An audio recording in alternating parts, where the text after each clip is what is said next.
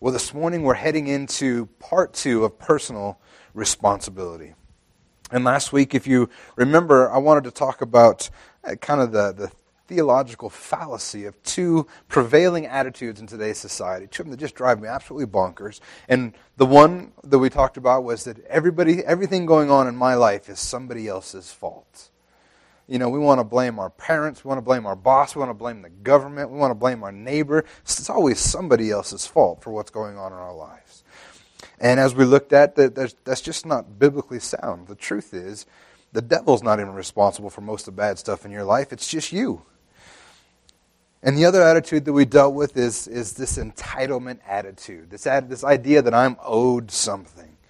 And the truth is, we've been even training our kids that way, because now they play sports and everybody's a winner. Everybody gets a ribbon. There's no winners or losers. And they go into life thinking that they're owed something, that they need to get a trophy for every single thing that they do. And I feel like that this two-part message straddled the new year. It was kind of a good thing. Because how many of you know, most of us have made New Year's, who made New Year's resolutions? Really? I did, but I did things a little bit differently this year. I don't remember if I told you guys last week or not, but I want to lose about 30 pounds. I want to lose more, but that's my starting goal. And normally, I resolve I'm going to eat better, I'm going to do this, I'm going to do that, and that's where we leave it at. There's no accountability, there's no responsibility, and you know, by January 3rd, we've already fallen off the bandwagon, and nothing works. So I've set up a consequence for myself, and most of you guys that know me, I'm an IT guy, I'm a tech nerd, I got a really nice computer, and can't afford to replace it. So there's a guy at work that I've told that if I don't reach my goal weight in 6 months, it's 30 pounds in 6 months, I'm giving him my computer. So that is my responsibility. So I am highly motivated to lose some weight. So, and they say that humans are motivated by consequence much better than reward. So I'm going to not lose my computer. So in 6 months I'll be 30 pounds lighter or more. So pray for me, because otherwise I'll be borrowing your guys' computer in 6 months. I got a message to write. Need to borrow your computer. So last week we talked about, though, it was the theology. What does the Bible say about these things? And we learned that no, you're not owed anything. You know, Paul said that if you want to eat, you need to work. And we also learned that we have our own personal responsibility for what's going on in our life. So today, though, is going to be about the practical application. What does that actually look like in our lives? And how can we ensure that we are taking responsibility for our own actions and making sure that we are just being accountable and responsible? You know, I once heard a preacher say that the greatest ability that we have is our responsibility. It's our ability to respond. And that's what today is about. That's what this is all about, is how do we respond to what's going on in our life? Do we take responsibility for what's happening in our life, or do we blame somebody else? Do we actually have some dignity and make sure we're doing the right thing, or do we expect somebody else to pick up everything for us? So today I want to talk about that responsibility that we have today. One of the first responsibilities we have is to guard what has been entrusted to us. I think this is probably your number one primary responsibility that you have. In 1 Timothy 6:20 through 21, Paul says, "O Timothy, guard the deposit entrusted to you. Avoid the irrelevant babble and contradictions of what is falsely called knowledge, for by professing it, some have swerved from the faith. Grace be with you." We have a responsibility to guard the gospel in our lives and what we allow to influence us. You guys hearing what I'm saying? We have a responsibility to guard what we allow to influence us, to guard the gospel that is in our hearts. We have to be careful of what we let into our head. And I'm not even just talking about, you know, the junk that's on TV nowadays or any of that stuff. I'm talking about who we allow to minister into our lives, who we allow to preach into our lives. In 2 John 1:9 through 11, it says, "Everyone who goes on ahead and does not abide in the teaching of Christ does not have God. Whoever abides in the teaching has both the Father and the Son. If anyone comes to you and does not bring this teaching, do not receive him into your house or give him any greeting. For whoever greets him takes part in his wicked works. That's a tough statement. We have to be careful about who we allow to minister to us. And this doesn't mean be a jerk. If someone's bringing the wrong thing, one of the things that comes to my mind when I read this, every time I read this, is when the Mormons come knocking on your door. What are we supposed to do? Because they have some false teaching. The primary concern that we have is they don't believe that Jesus was God. They don't believe, and that's kind of a problem. They don't believe in the same Jesus that we believe in.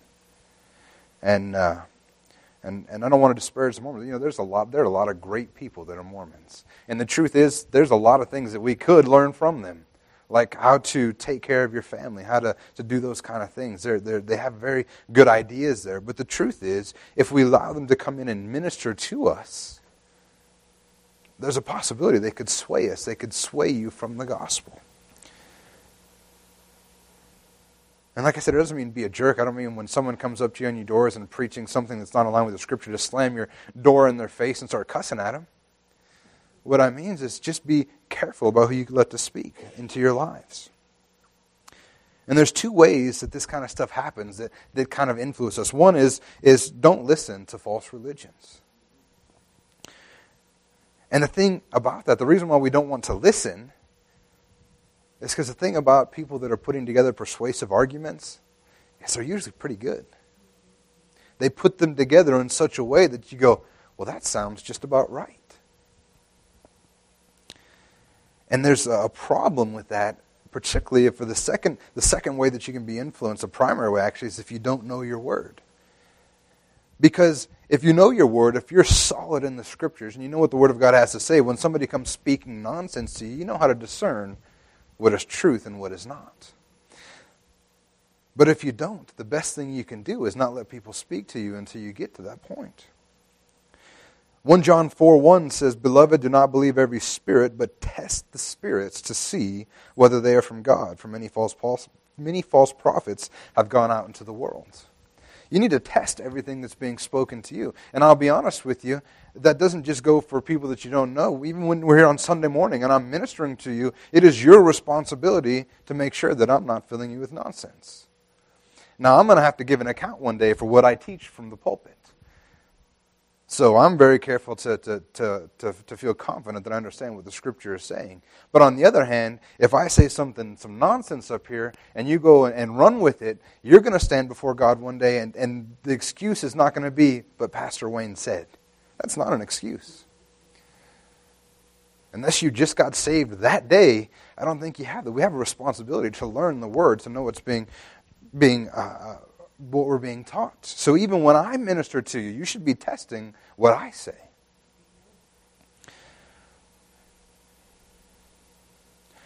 In Ephesians 4:11 through 14, it says, "He gave the apostles, the prophets, the evangelists, the shepherds, and teachers to equip the saints, the work of ministry for building up the body of Christ." But that is also my job, is to teach. As a pastor, my goal is to teach you the Word. You should be testing it, but that's the other way. There's two ways that we learn the Word of God, is those who teach it to us and spending time on the Word ourselves. And we have to be responsible for what we let in. And one of the best ways that you can do that is know your Word. Because somebody's not going to be able to pull the wool over your eyes. If someone says, "Oh no, you're not saved by faith. You have to work to be saved. You have to do this, this, and this." You can go, "Well, here's where it says in Romans that we maintain that man is justified by faith alone." Or here's where it says that anyone who calls on the name of the Lord will be saved. Or here's where it says that with the heart one believes and with the mouth he confesses. And you begin to say, this doesn't say anything about works. It says everything to do about faith. But if you didn't know that, how would you counteract with somebody, especially when they're making a convincing argument? Amen? And the Scripture says that some were listening to in irreverent babble and contradictions, which is falsely called knowledge, and for by professing it, some have swerved from the faith. You know, if we will, one, know our Word and be prepared to discern what is right, what is truth, and what is not, and two, if we will be careful about what we let be ministered to us, if we will be responsible in this area in our lives, then we will not be found to have swerved from the faith. Amen? The next thing that we are responsible for is being transformed. In Romans 12:2 it says, "Do not be conformed to this world, but be transformed by the renewal of your mind, that by testing you may discern what is the will of God, what is good and acceptable and perfect." It seems like when I read this, there's two options that we have. We can be conformed to this world, or we can be transformed by the renewal of our mind. But the thing here is this, be transformed, that's not a good suggestion. That's a commandment. Be transformed. Which means that we have some responsibility in this. Renewal of the mind does not happen by osmosis. I wish it did. I would just sleep on my Bible and we'd be good to go. If that's how it worked. I mean, I wish that's how it worked. Maybe me and God will have a talk one day about how He can make this a little easier. But every time I have those arguments with God, I never win, so don't get your hopes up. I think you're going to have to be responsible for it yourself. We have a responsibility to have our mind be renewed. And the way we do that, kind of piggybacking on what we just talked about, is by spending time in the Word. That's the only way to have your mind renewed. Because without the Word of God, without reading what He has to say about us, finding out who God is and who we are in Him, we can't know that we're forgiven, if not revealed to us by God and His Word. And the truth is this is more than just a book knowledge. There are many people that have read and know the Bible hand in hand, but if they don't have a revelation from the Holy Spirit of what actually is going on, it's just knowledge in their head. It's not revealed truth. And if we don't have that revealed to us by God, we can't know if we're forgiven. Matter of fact, if you didn't even read the Scriptures, you wouldn't know that you were forgiven. We can't know that we're no longer a slave to sin. We are no longer a slave to sin. You wouldn't know that if you didn't read the Word. We can't know that we are free. We can't know that we're no longer bound by death, but we're alive in Him. We couldn't know that we're victorious. We couldn't know that we are more than conquerors. We couldn't know that we were healed by His stripes. We couldn't know that the enemy no longer has power over us, or no weapon formed against us shall prosper, or that we can cast our cares on Him.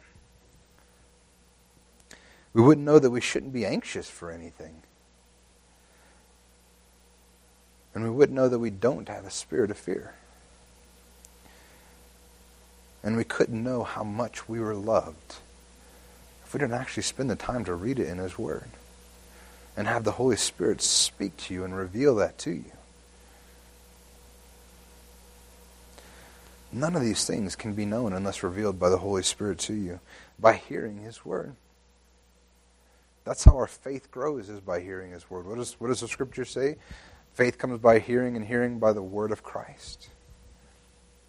That's the number one reason why we should all be spending time in our Word. And I bet if you've been a Christian for a long time, you can tell a difference when you're not spending as much time in the Word as you normally would. I know I can. But the reality is that this is our responsibility. Because the Holy Spirit's not going to hold back. He's not going to say, nope, not today. I'm not going to give it to you today. But if we will spend the time hearing His voice, listening to His voice, He will reveal all those things I just talked about. One of the next great responsibilities that we need to take responsibility for is taking care of our family. In 1 Timothy 5:3-4 it says, honor widows who are truly widows. But if a widow has children or grandchildren, let them first learn to show godliness to their own household and to make some return to their parents. For this is pleasing in the sight of God. And in 1 Timothy 5:8 it says, but if anyone does not provide for his relatives, and especially for members of his household, he has denied the faith and is worse than an unbeliever. You know, it's our responsibility to take care of our family. It's not the government's. It's not the church's responsibility to take care of our family. Now, the reality is that it doesn't mean that the government's not going to do anything. We have stuff in place for people that really need help, and unfortunately, there's a lot of people that don't need help that are taking advantage of the government. And there's stuff in places in churches where we can help people that need it. But just because the church and the government do those things doesn't mean it's their responsibility. Do you see the difference? The church is always going to be there to help people, to reach out. But the reality is, as the Scripture said, is that and when this is Paul dealing with Timothy about the widows, he says, you know what, don't just put them on the list just because their husbands died. If they have family, Their family should be taking care of them, not the church. And he says, let them first learn to show godliness to their own household to make some return to their parents. It's the family's responsibility. It's our responsibility to take care of our family. Even your mother-in-law.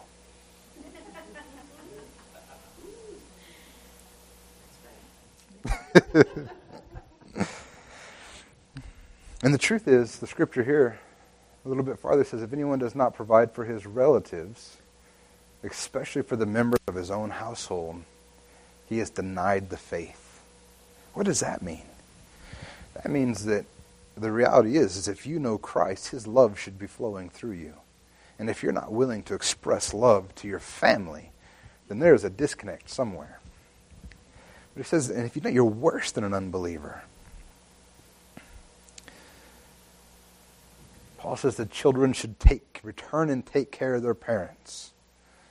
You know, it's only natural. And I'm sure my kids are excited because I remember one day when I had to wipe their butts. You guys can't wait, can you?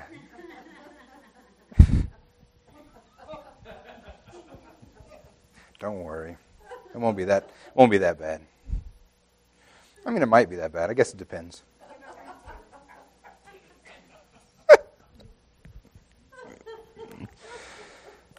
But yeah, we're supposed to take care of our parents. I think what Paul's saying is they've been taking care of them for 18 years. The least they could do is take care of their parents for a while, right? But yeah, it says if we don't take care of our families, we're worse than unbelievers. That's pretty harsh words, isn't it? But don't get mad at me. I didn't write them. But then he goes on to say in 2 Thessalonians 3:10 through 12, because there's a danger. How many know there's a danger when you read stuff like this? Because some people go, oh, they have to take care of me. That means I don't have to do anything. I can just sit on my butt and they're going to take care of me. But that's not what is being portrayed here. Because in 2 Thessalonians 3:10 through 12, it says, for even when we were with you, we would give you this command. If anyone is not willing to work, let him not eat. For we hear that some among you walk in idleness, not busy at work, but busy bodies. Now such persons we command and encourage in the Lord Jesus Christ to do their work quietly and to earn their own living. Just because we're supposed to take care of our family doesn't mean that they have a license to take advantage of you. There is a difference. Because the truth is, we have a responsibility to take care of ourselves. That means sometimes you got to get a haircut and get a real job. And we also, I believe that we have a responsibility to make sure that people aren't taking advantage of us as well. Because that's what's happening here. People were taking advantage of the generosity of the members of the church. And Paul was like, no, this isn't right. If they're not willing to work, then they don't have to eat. There's a responsibility to make sure that people aren't taking advantage of you. And personally, we have to make sure that we're not taking advantage of anyone else. It's like the scripture says to bear one another's burdens, right? But then it says to examine your own work to make sure that that everything you do is not on the shoulders of somebody else. That's highly paraphrased, the Pastor Wayne version of the Bible. But that's what it says, bear one another's burdens, but examine your own work to make sure that you're not taking advantage of somebody else. For ourselves, we need to make sure that we're providing for ourselves, be willing to earn a living and to not be a burden to others. We have a responsibility to not believe that we are owed something just because we exist. And the truth is, for others, we need to realize that we're not actually helping them when they're unwilling to help themselves. You guys have heard me say it before, but do you guys all know who Dave Ramsey is? He's a Christian financial counselor. One of the favorite things that he says is he talks about, people not helping their kids or family members who are trying to take advantage. And he goes, you know what? They call it tough love, but that's not tough love. There's no such thing as tough love. That's just love. To make sure that people are standing on their own 2 feet. When you enable people, that's not showing them love. Amen? Next, when we are working, we need to make sure that we're working unto God. This is another responsibility we have. Colossians 3:23-24 says, "Whatever you do, work heartily as for the Lord and not for men, knowing that from the Lord you will receive the inheritance as your reward. You are serving the Lord Christ." And Ephesians 6:5-7 says, "Bondservants, obey your earthly masters with fear and trembling, with a sincere heart, as you would Christ, not by the way of eye service as people pleasers, but as bondservants of Christ, doing the will of God from the heart, rendering service with a good will to the Lord and not to man." It is our responsibility to work hard and be faithful, to be reliable. I've always believed that if we could put that we're Christians on our resume, that should help us get into the door. Because we should have a reputation as Christians to be hard workers, to be reliable. It doesn't mean you're going to be the best, but it means that you are faithful, you're reliable, and you're going to be the best that you can be. I believe that when people see that you're a Christian, that should be a boon. But unfortunately, I don't think that's the case. So many of us Christians look so much like the world, you can't even tell the difference. And the truth is that doing a good job at work is more than just bringing home a paycheck. This attitude that I'm doing just enough to get by is a terrible attitude to have for anybody, but especially Christians. Because we should be working for God, because we're serving the Lord Christ, even in our daily job. And it says, don't do it by the way of eye service either. You know what that means, not by way of eye service? That means that when the boss is looking, you're working hard, but as soon as he turns his back, you're back on YouTube again or Facebook. See how quick you can hit the browser minimize button so people don't see what you're doing. It says that we should be working all the time, doing the job that's expected of us all the time. And we work as though God is our employer. Have you ever had a boss that was just cared about his people, his employees passionately? They were amazing people to work for, and they always looked out for their employees. They had their employers' back. Anybody ever worked for somebody like that? I've worked for people like that. There was a guy when I was in high school. I was working at a restaurant, and when he ended up leaving, I cried. And I'd just known the man for a few weeks. He had made that much of an impact on me because he cared about his people. And it wasn't about the bottom line. It wasn't about anything else. He cared about his people. And he gave us whatever we needed. He supported us. That's what God's like as your employer.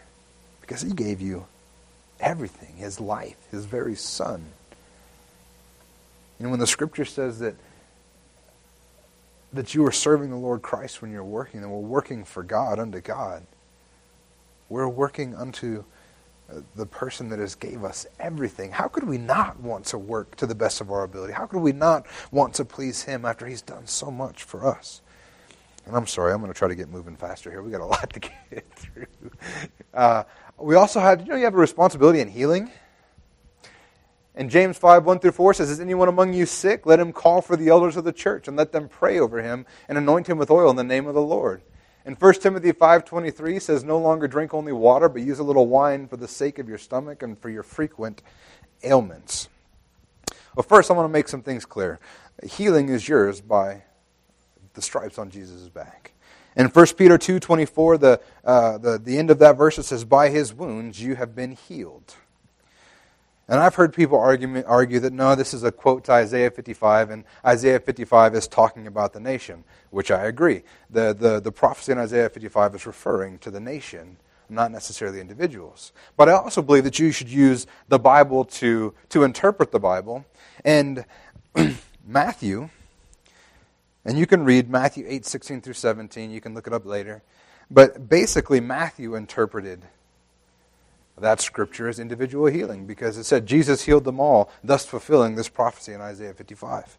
So I figure if Matthew interprets it as physical healing, then we're safe to do so as well, right? So by his stripes we have been healed. And we've all been taught that. If you come to this church for a while, that's what you've been taught, that healing is ours by the perfect work of Jesus Christ on the cross. We receive his wholeness. But the truth is, we also have a responsibility in that. And right here, one, it says, if anyone's among you sick, let him call for the elders of the church. Let him pray over him. If you're not feeling well, after every service, I say, hey, I'd love to pray for anybody that wants to be prayed for. That's your opportunity to come up and I can lay hands on you and we'll pray for you. We're going to stand together believing that you are whole. We're going to stand in faith. And the problem is I think that sometimes we get this idea that, oh, what's bothering me is just too small. I don't want to bother anybody. I don't want to bother the pastor. Or even worse, I don't want to bother God. It's just a headache. But the truth is, there's no issue that's too small for God that He doesn't want to free you from. If you got a headache, have somebody lay hands on you.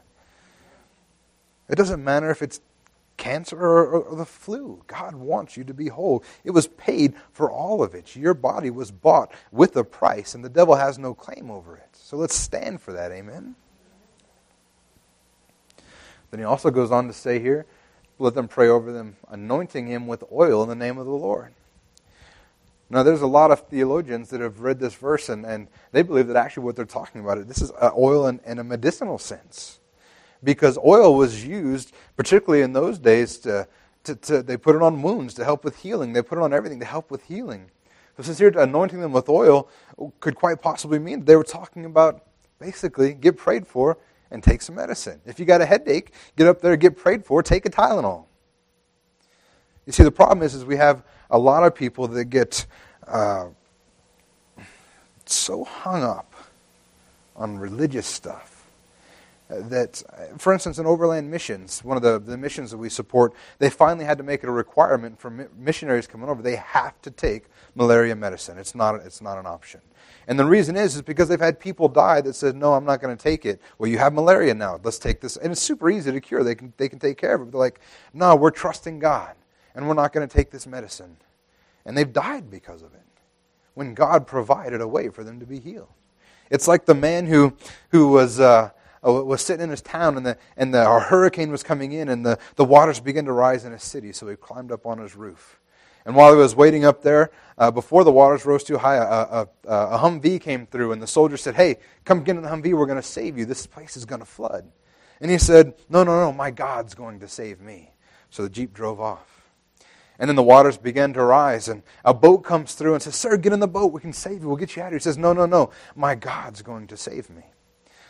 And the waters begin to rise, and it's up to the top of his roof. He's sitting on his roof, and a helicopter flies in, and they say, sir, get in the helicopter, we're going to save you. And he says, no, my God is going to save me. And the waters continue to rise, and the man drowned. And he got up to heaven, and he said, God, what happened? Why didn't you save me? And he says, I tried. I sent a Jeep, I sent a boat, and I sent a helicopter. You know, sometimes we have a responsibility in this as well. That's what he says to Timothy here. No longer drink only water, but use a little wine for the sake of your stomach and frequent ailments. This is medicinal wine he's talking about. He's saying, you know what, if you got a stomach ache, take some Pepto-Bismol. But the truth is, the problem that people run into is that we never want to get to a position where our faith is in Pepto, or our faith is in the doctor's hands. Our faith is in God, to use whatever He would like to use to make His promise true in our life. Amen? If you have cancer, we're going to lay hands on you. We're going to believe God's going to destroy that cancer. But if the doctor says, take chemo, take chemo. How do you know that God's not going to use that to heal the cancer from your life, from your body? Because the truth is that the only reason these people know about this stuff, the only reason that drugs are developed, the only reason that surgical procedures are developed is because God's given somebody the knowledge to do these things. We trust God, but we use the tools that He's provided. Amen? We also have a responsibility to teach our kids. Proverbs 22:6 says, train up a child in the way he should go. Even when he is old, he will not depart from it. And Proverbs 13:24 says, whoever spares the rod hates his son, but he who loves him is diligent to discipline him. And Ephesians 6:4 says, fathers, do not provoke your children to anger, but to bring them up in the discipline and instruction of the Lord. So we see a couple things here. One, we're responsible for training up our child in the way that they should go. While they're in your house, it's your responsibility to teach them the ways of God, to teach them to be responsible young adults, to teach them the same things that we're talking about. You need to teach them personal responsibility, that you are responsible for stuff that happens in your own life. We need to teach them that they're not owed anything. That in this life you have to work, you have to earn, you have to do those things. It's one of the things I hate about sports nowadays with the everybody gets a ribbon. It wasn't until my kids finally got in high school where winning actually mattered. How did it take that long to teach our kids that not everything in life is fair? Sometimes people win, sometimes people lose. And the truth is, it's not a bad thing. We need to teach our kids that life's not fair. And I tell you what, I was listening to a song yesterday while I was preparing this message, and it had a line about life not being fair, and it was so profound. Because one of the things that we might take offense at is that life's not fair. Has anybody ever, for a moment, thought, why is this person getting this and why not me? You know, I'm a Christian, I'm following God, and I'm barely making ends meet. And I see these rock stars and these superstars and sports guys, and they're doing all the wrong things, but it seems like they have everything. Like, man, life's just not fair. But what this song said is the greatest thing about grace is that it's not fair. You hear what I'm saying? The greatest thing about grace is that it's not fair. The truth is, when we think about getting what we deserve, we only think about the good stuff.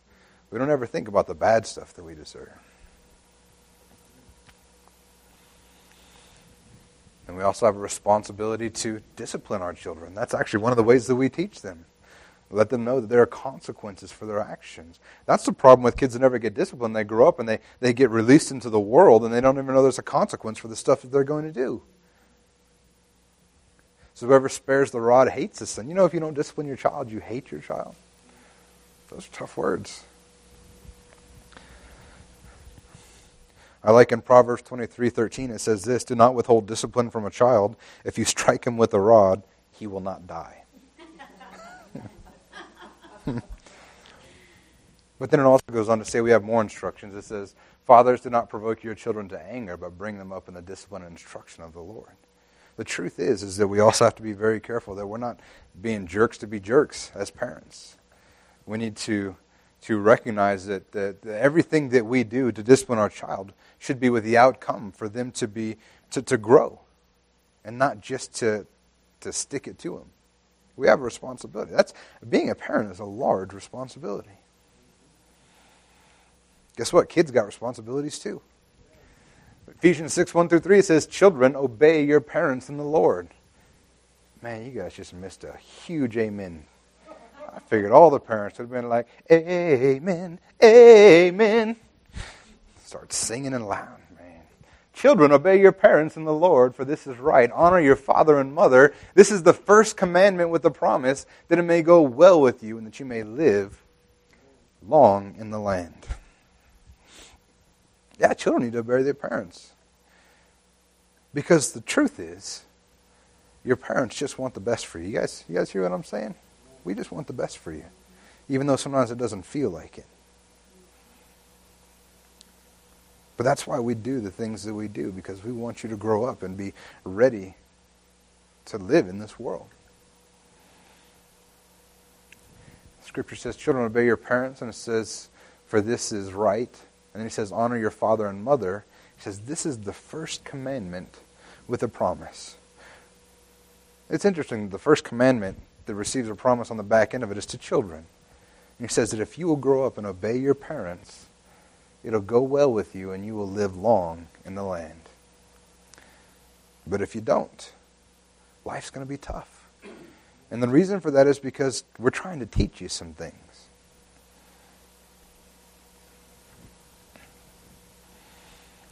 Next, we have a responsibility not to be a stumbling block. In Romans 14:13-15, it says, therefore let us not pass judgment on one another any longer, but rather decide never to put a stumbling block or hindrance in the way of a brother. I know and I am persuaded in the Lord Jesus that nothing is unclean in itself, but it is unclean for anyone who thinks it is unclean. For if your brother is grieved by what you eat, you are no longer walking in love. But what you eat, do not destroy the one for whom Christ died. We have a responsibility to our brethren, to the people that we walk alongside every day. And we're to be an encouragement, not a hindrance. If we know that someone is struggling with someone, we need to make sure that we're not the ones setting them up for failure. An example of this you'll see in the regular everyday world. I remember when I tried to quit smoking, and I had friends that would always offer me cigarettes. It's like, boneheads, I'm trying to quit smoking. Quit trying to give me a cigarette. And it's always stuff like that. Or like right now, the guy that I told that I'm going to give the computer to, he's telling me he's going to bring coffee and donuts every day. He's trying to set me up for failure. Well, we're not supposed to be a stumbling block to our brothers. I'm going to have to get them saved and then preach to them.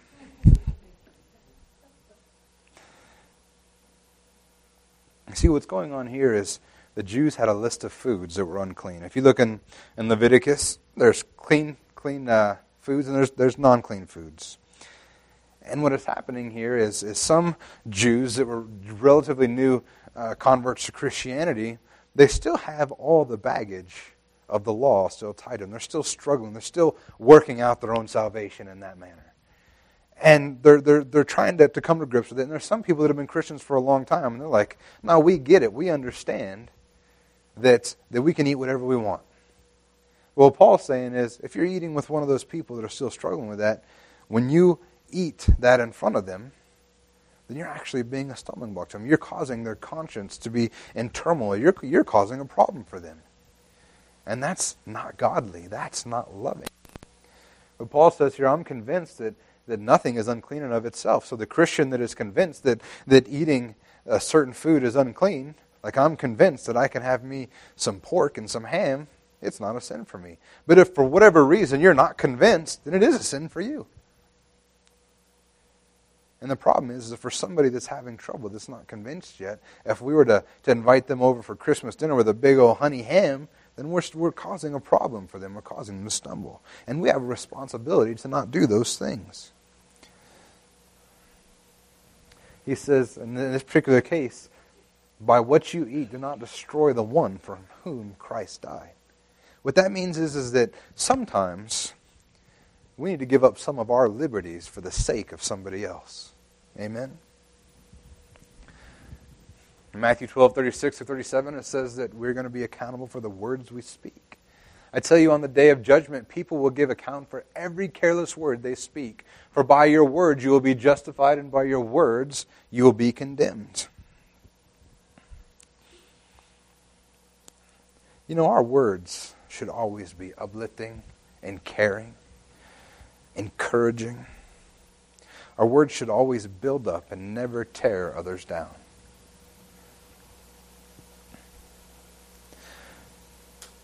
And we're responsible for the words that we speak. I think we're going to have to give an account for some of the dumb things that we've said. Scripture here says that we'll give an account for every careless word they speak. This is talking about small talk. This is the little stuff. This is the stuff when you think that no one's really paying attention. And the thing about our small talk is if God cares about even that, how much more our deliberate words, the words that we've carefully planned. And our small talk comes, the small talk, the stuff that you speak every day when you're not really paying attention, you're not focused, that's out of that is your character. That's who you are. Matthew 12:34-35 says, "You brood of vipers, how can you speak good when you are evil? For out of the abundance of the heart the mouth speaks. The good person out of his good treasure brings forth good, and the evil person out of his evil treasure brings forth evil." So the reality is, if we're saved, if we're righteous, if we're forgiven, and you are those things if you know Jesus, then only words befitting of one who is such should come out of our mouth. Amen? James 4:17 says, "Whoever knows the right thing to do and fails to do it, for him it is sin." We also have a responsibility to do the right thing. Not only are we to abstain from doing what's wrong, to abstain from sin, the reality is that even not doing the right thing is sin. And this is a tough one because it means just standing idly by is not an acceptable solution. God put you here for a purpose. He has a plan for your life. He has something that you were called to do. And this means that we're to live out God's call on our lives and live out His will for our lives. And what it means is that it's not acceptable to just sit on our blessed assurance just waiting for the day to come. We got a job to do, people, and it's our responsibility to do it. Because, and I want you to know that if you come to a church like this, you know the right thing to do. I know what churches like this teach, which means we have a responsibility to do that right thing. Amen? 2 Timothy 1:7 says, "For God gave us a spirit not of fear, but of power and love and self-control." You know that you have a responsibility to be unafraid. I was just thinking this morning as I was listening to a different message, completely unrelated, but he was talking about fear. And I started thinking about all the times that I've read in the Bible that either God or an angel or somebody said, "Don't be afraid." And I think I might have to count how many times that's in the Scripture. Because when I'm thinking about it, I think I've seen it an awful lot. Do not be afraid. Did you know we were made to be courageous? We were made to stand fearless. Not because we don't have a reason to be afraid. God doesn't say, "I've not given you a spirit of fear, and there's no reason for you to be afraid." He just says, "I've not given you a spirit of fear." He just says, "Don't be afraid." But rather because God is with us. And if God is for us, who can be against us? It's like when, was it Elisha and Gaza something? What's his name? What's that? Gehazi, yeah. He was standing there. And Elijah finally says, "Open his eyes." Because he was afraid. They're getting ready to attack the city. They're severely outnumbered. And he's like, "Elijah, what are we doing? We're going to get killed." And Elijah just prays, "God, open his eyes." And when his eyes were opened, he saw that God was with him. And he saw chariots of fire and angels. And he realized that they weren't outnumbered. And that he had no reason to be afraid.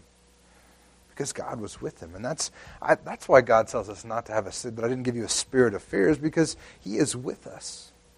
It's not that there's not scary stuff out there. Lord knows there is. But it doesn't matter. He has given us a spirit of power and of love and of self-control. You know, perfect love casts out all fear. His love for us. It's like when you were a kid and you were afraid of the dark and you'd ask your mom or your dad to come in and they just had to hold you and you were okay. It wasn't that it wasn't still dark, but it's their love for you made you feel safe. And his love for us ensures that we don't have to be afraid. All right. And we're going to end up right here. In Psalms 90:12, it says, "So teach us to number our days that we may get a heart of wisdom." You know, we have a responsibility to do what God has called us to do in the time that he's given us to do it. Our days are limited and we have work to do. We have stuff to do. And it's our responsibility to go out there and not put off for tomorrow what God has given us to do for today. Procrastination is a terrible thing. And the reality is, and I know this from experience, I'm a terrible procrastinator. If you don't believe me, I didn't even write this message till tomorrow. I procrastinate horribly all the time. And the truth is that it's our responsibility to do what God has us to do. And we only have a certain amount of days on this earth to accomplish what God has for us to accomplish.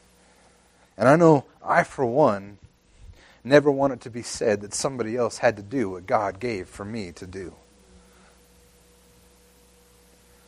I mean, can you imagine? One day we're going to give an account to Jesus. And it's not a heaven or hell thing. If you know Jesus, you're going to heaven.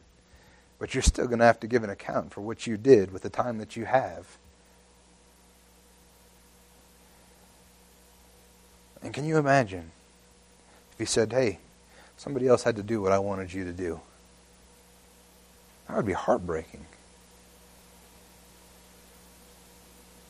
Absolutely heartbreaking. But the good news is that doesn't have to be what we hear. You see, that's the thing we talked about last week, that I wanted these two messages to be challenging. I wanted them to be convicting.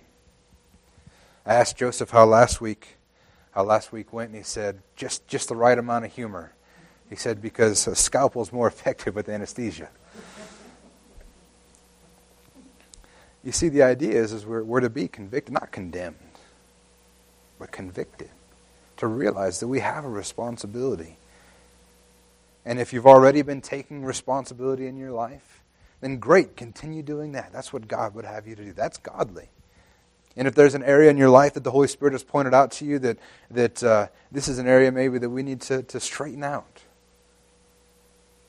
then that's the difference between conviction and condemnation, because the devil says, you're going to hell because you don't got this right. And the Holy Spirit says, let's take care of it. The Holy Spirit says, you know what? For every one of these areas in your life, Jesus was enough. In Him you are victorious. You are a conqueror. You are an overcomer. In Him you are strong. That's what Paul said. He said that when I am weak, then I am strong. Because the Holy Spirit was empowering him. So this morning, I want to challenge us to be a people who understand that our time is limited here on this earth. But I also want to challenge us to be a people who take responsibility for how we live in this life and what we do with it. Amen? Amen. Let's go and stand to your feet.